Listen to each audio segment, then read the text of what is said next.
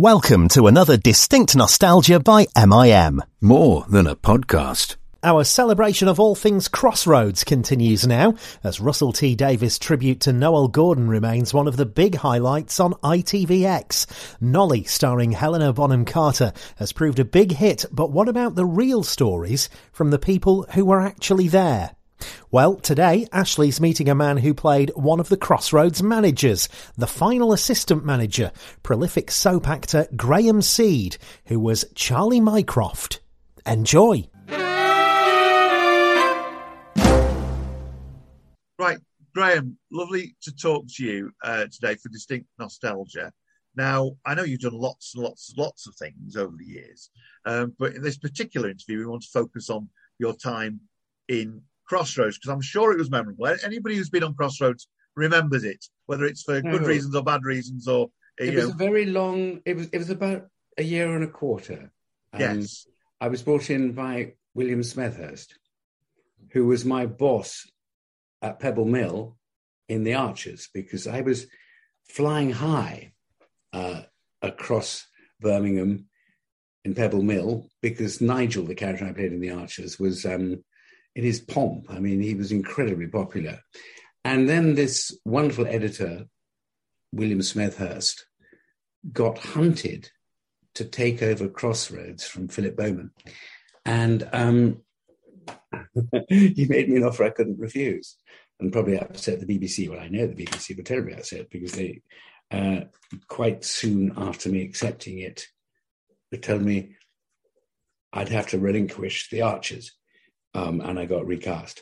Not for long, because actually the whole of Crossroads collapsed then, and eventually I got back into the Archers. But it was a year of my life that I had no regrets. It was a very exciting year. I mean, the Archers and Crossroads aren't really in competition anyway, are they? Really, No, I think it was rather mean of them. I thought in my dream world I could record some of the Archers. I mean, it was only one day a week, and then zoom across the road to Central and do that. But no, I mean, the politics of independent television, the BBC, I think we crossed a frontier. But I know a lot of the Archers has very loyal listeners. And if they like your voice, they don't like change. But that was another story. And when you're young, you accept challenges. And I had no regrets. And what's extraordinary about Crossroads was it was such hard work, but that was good because you're young. And there was a tremendous sort of feeling of belonging in a team. And like the best theatre, if you're all committed, you make great friends and you work hard, and you have fantastic memories. Actually, I got sent some old Crossroads episodes. There's a very nice man who, you probably know him, who works with the Crossroads fan club or something. But it stood up rather well. I was rather proud of my work, really. But it was an extraordinary year. Now, you entered Crossroads in its latter years, in its first reincarnation, as it were, because it came back a couple of times later on. Oh my God, it came back again, yes. Yes, it came back a couple of times, didn't it? You'd obviously knew about Crossroads. It had been an institution in the UK for so long, hadn't it? Since 1964. What had you heard about it? What did you actually expect about working on Crossroads?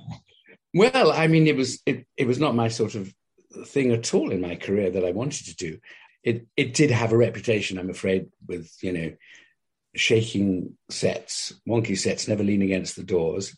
And there was a lovely old lady who had a reputation for forgetting her lines, which was very funny. And of course, I mean, the Archers and Crossroads got me to meet Victoria Wood, who used me in many a sketch. And that was a huge privilege. And especially when she did sort of Acorn Antiques. There were very funny moments in Crossroads, it's true. And as an actor, I'm not, we go on when we're young about a career move and where I should be going.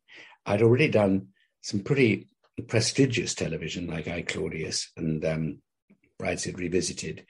And I'm sure a few people thought, what the dickens, why does Graham want to go into Crossroads? But I mean, it was for a year. And in those, I mean, that's how it sort of worked. It's who I knew, and I never had to audition or anything. So it was a great compliment that Bill Smethurst phoned me up and said, I want you to head the new look that I'm bringing into it. I was sort of offer you can't refuse.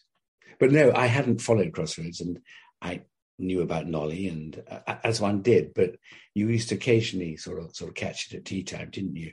But it wasn't viewing that I was hooked on. So what was it like going there when you first got there? I mean, you say you had this reputation of the wobbly sets, and you probably knew a few of the people who were in it. I knew a few people. Everyone was terribly welcoming, but of course that there had been a coup, and Philip Bowman's, I mean, quite a lot of the cast had been axed by Butcher Bill. You know how and I mean, any producer going into a soap gets rid of people. So, I mean, it wasn't my fault that a few people lost their job, but there was amongst certain of the cast, and I'm not going to mention any names, that, oh, you're the new lot, are you? You know, there was me and a wonderful actor called Terence Rigby, who played Bomber.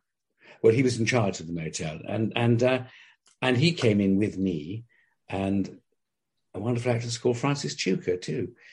But we had you have instant respect, and there were people. It was all terribly quick. You have read-throughs, and you block it on a set, and then you get into the studio, and you have to. Well, you're dependent on getting on with people, and everyone was terribly kind and helpful. I'm not sure if I do the pressure now. There was about 4 episodes a week we recorded.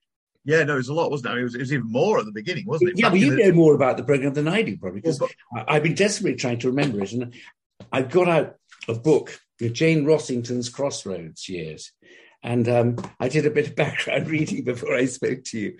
Well, back in the day, of course, it was live, wasn't it? Well, no wonder it got a reputation. I don't know how people coped with that. There are about four young directors who were looking on it as a stepstone on, you know. But I mean, I wouldn't have stayed in it much longer. I had a very good year and a half. It was probably my fault it closed.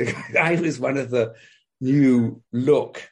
But I love Charlie Mycroft. Bill Smethurst said, oh, he's a bit like Nigel Pargeter, who I played in The Archers, but just be slightly daffy and posh and a good egg, and he gave me some nice stories, very romantic, gentle stories. I think I fell in love with Dee Hepburn, which was quite easy to do, and I met some lovely guys: Stephen Pinder, Glyn Pritchard, Merrill Hampton, friends for life, actually.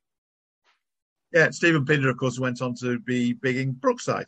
Of course he did. Brookside, yeah, exactly. Yes, he was big in Brookside, and I slipped into Brookside. I mean, I've done more soaps. It was once revealed in one of the newspapers that I've done more soaps than anybody.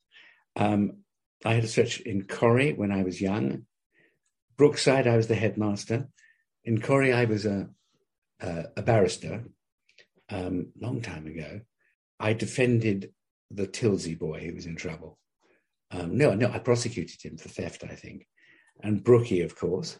I haven't done Emmerdale, but I've done a lot. You do get pushed around a bit. We'll be back after a quick break.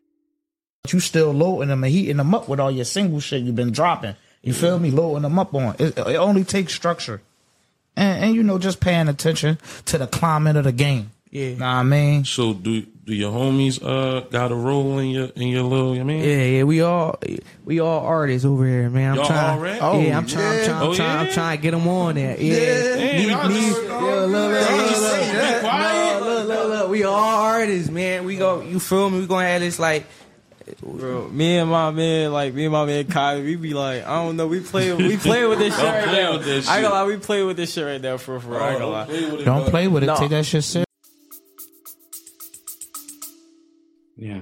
Well, the part in Crossroads was a big role for a year. It was a fantastic role. He was Yeah. he was called Charlie Mycroft, and he was the assistant manager of the motel. And I had a nice little waistcoat, and I was always I spent a lot of time behind the desk.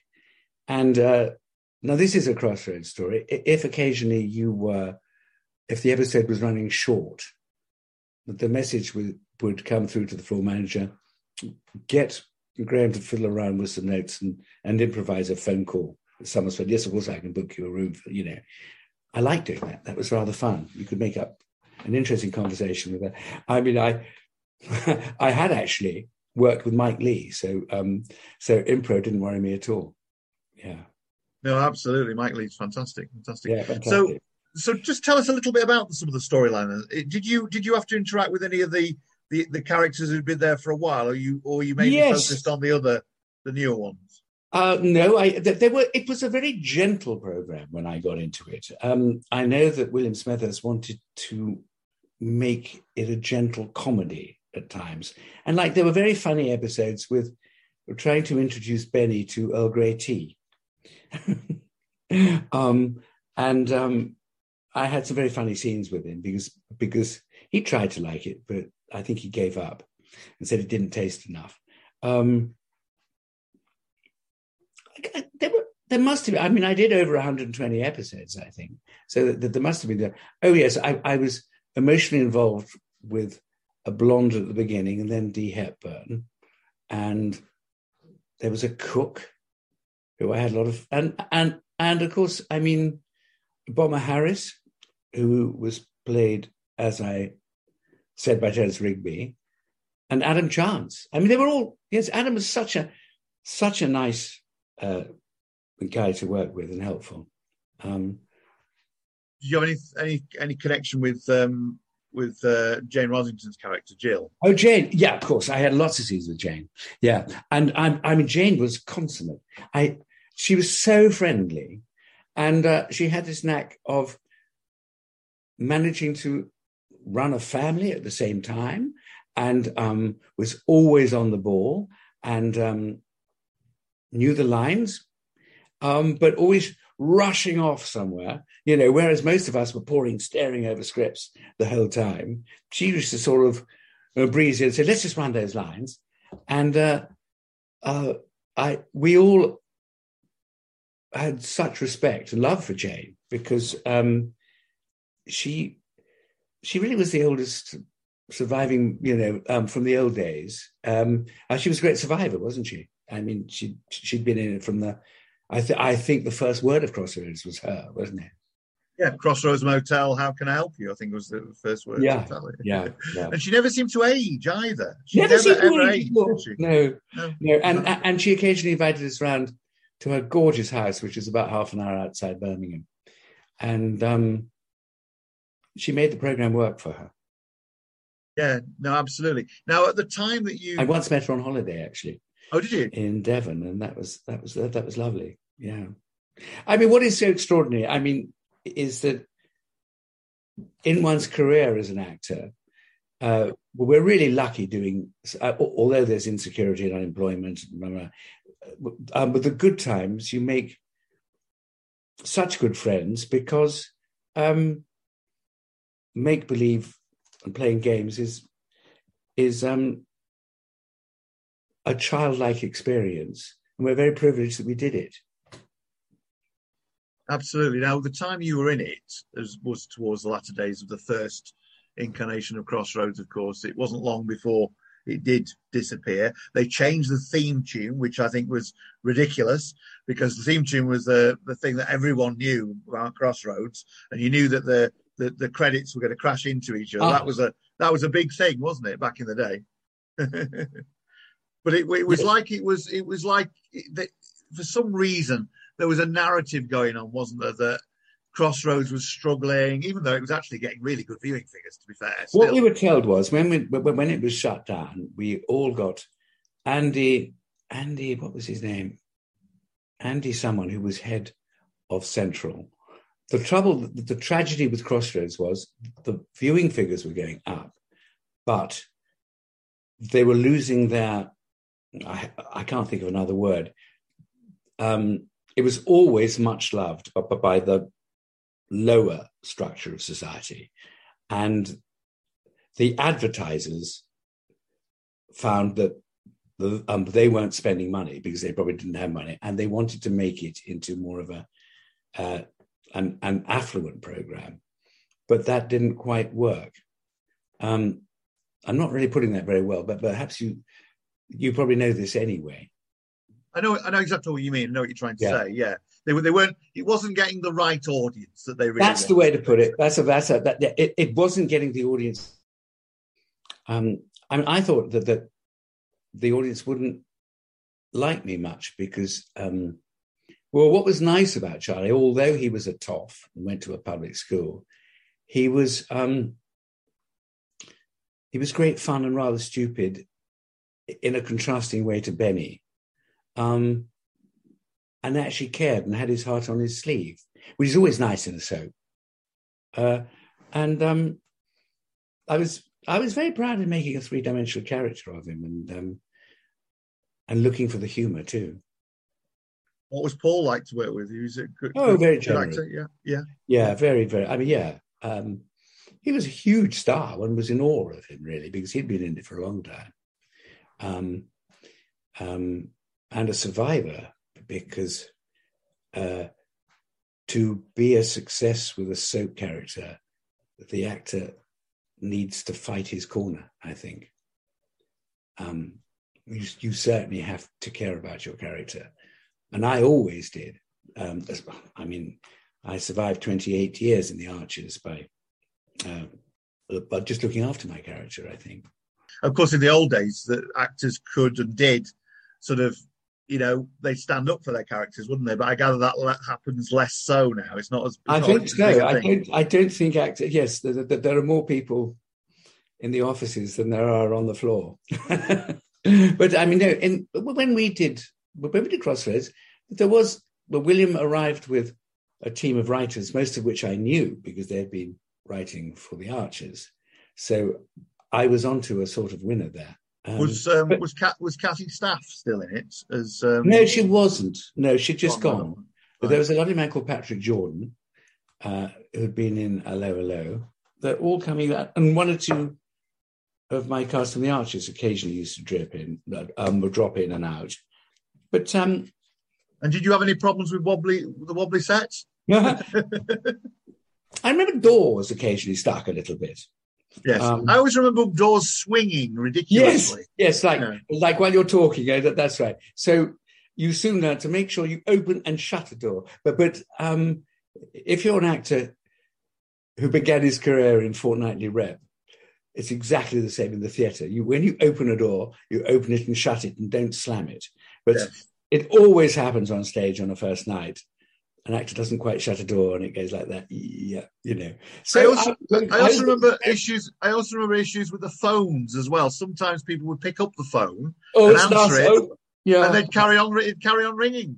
Absolutely, that is a classic. But that used to happen in the theatre too. Like when you switch on a light, when you walk into a room, you learn as an actor to hold your hand there and then do it because don't do it quickly because it'll look ridiculous because the lighting man won't time it. So I was well prepared for those sort of things. Yes. Now it was a big show, still getting massive viewing figures. I used to get recognised in the Hagley Road. I had a nice little. I shared someone from the BBC's house, and she gave me the attic, which is really nice in Harborne, and I really got quite fond of Harborne. And I used to get the bus in, and then suddenly once or twice, the odd person at the bus stop used to look at me, and I suddenly realised, oh gosh, and I was rather chuffed. I thought this is rather nice, and because I think the Birmingham was very proud of Crossroads. It was their soap. Yeah, no, they were very, very fond of it, weren't they? Very fond of it. Yeah. And also what was nice, also you got to know the crew, the cameraman, the makeup people. I did a Doctors last year. I was a semi-regular in Doctors for a bit. And it was so nice revisiting old haunts and young floor managers. I mean, I'm quite old now, who would talk to me as if I'd never done soap before and they'd never heard of Crossroads. I said, yes, I used a film location just around the corner from here, but because even in those days at Crossroads, they were doing a bit of OB now and then. And to go back to Harborne and around there filming Doctors last year had really strong memories. And I've been very lucky, yeah. Right, okay. Yeah. So what was the mood when they found out that it was going? Oh, terribly sad, because it was even worse for the producers and the writers because they were working on next month's block and it was axed very suddenly by the powers that be. But it was probably worse for some other people. But I was still relatively young and I wouldn't have stayed in it. I'd already made a decision with my agent that, yeah, it's funny. As a young actor, you're always wanting to, you're never happy. You're wanting to do this. You're wanting to do that. And when I had a long run in Me and My Girl in the West End, I was thinking, oh, I must only stay a year because I'm missing out on other things. And that's the rashness of youth, isn't it? I mean, now at my age, I'd love a long contract in anything really, because it's not necessarily greener on the other side or bright. I mean, one is just so grateful to be working because the business is it's changed a lot, I think. Now you mentioned that you've been in quite a lot of soaps apart from Emmerdale, and you were in Crossroads for quite a long time. You were in the Archers for a hell of a long time. Archers is slightly different, being a radio soap to a TV soap. But how did they compare? What was it? When you went and did that part in Coronation Street and the others. What was there a difference in atmosphere on the different soaps? Do you think? Oh yes. I think that the first one I did was Corrie, and that was really organised, and there was such respect for the old regulars. You didn't meet much, but you met at the read-through. Tremendous respect and dignity. Not so much in Brookside. You weren't really introduced. You had to introduce yourself, and everyone was bussing in and out. And you never really got to know anyone. And then that was quite. I mean, I only had about 10 or 12 episodes, and when you were in a scene with someone, that was lovely. But there wasn't that same unity. I think I always like to welcome guest actors because you can only work well if you're relaxed. And knowing how nervous one gets if you're only doing a day's work on something, I mean, the least the regulars can do is to make you feel at home and say, if you want to run your lines, let's do it, because good soap is good teamwork and good writing and a feeling that everyone is relaxed enough but to do the best they can. I can't do without, egos and all that. There wasn't much of that around, actually. Yeah. I mean, Crossroads was, for a long time, a much-loved programme, an institution. It came back a couple of times in the 2000s. In fact, the first time it came back, it did really, really well. And then for some reason, they messed it up and they axed it again.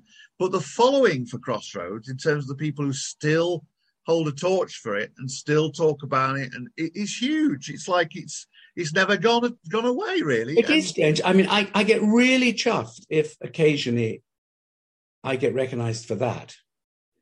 And there's a positive, and it was.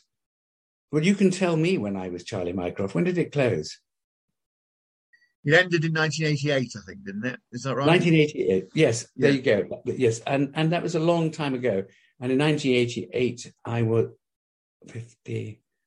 I was 38. Yeah, I have no regrets. I was lucky to. I earned a bit of money. I had a young family, and I've gone on to do some very different things, which I'm equally proud of. It's just if you're lucky enough to keep going, and I was very worried about typecasting, and if you get too associated with one role, maybe the odd door shuts. I often ask on this programme did such and such change your life. It didn't change your life, did it? No, it didn't change my life. No, it didn't. Although I would have never done the Victoria Wood sketches, I don't think. Oh, I don't know. I think she liked my voice in the Archers. But I went on after Crossroads. I went back into the theatre quite soon and concentrated on theatre work, which I'd always had, which was lucky. It probably didn't do an awful lot for my television career. I can blame Crossroads on that, but you don't know.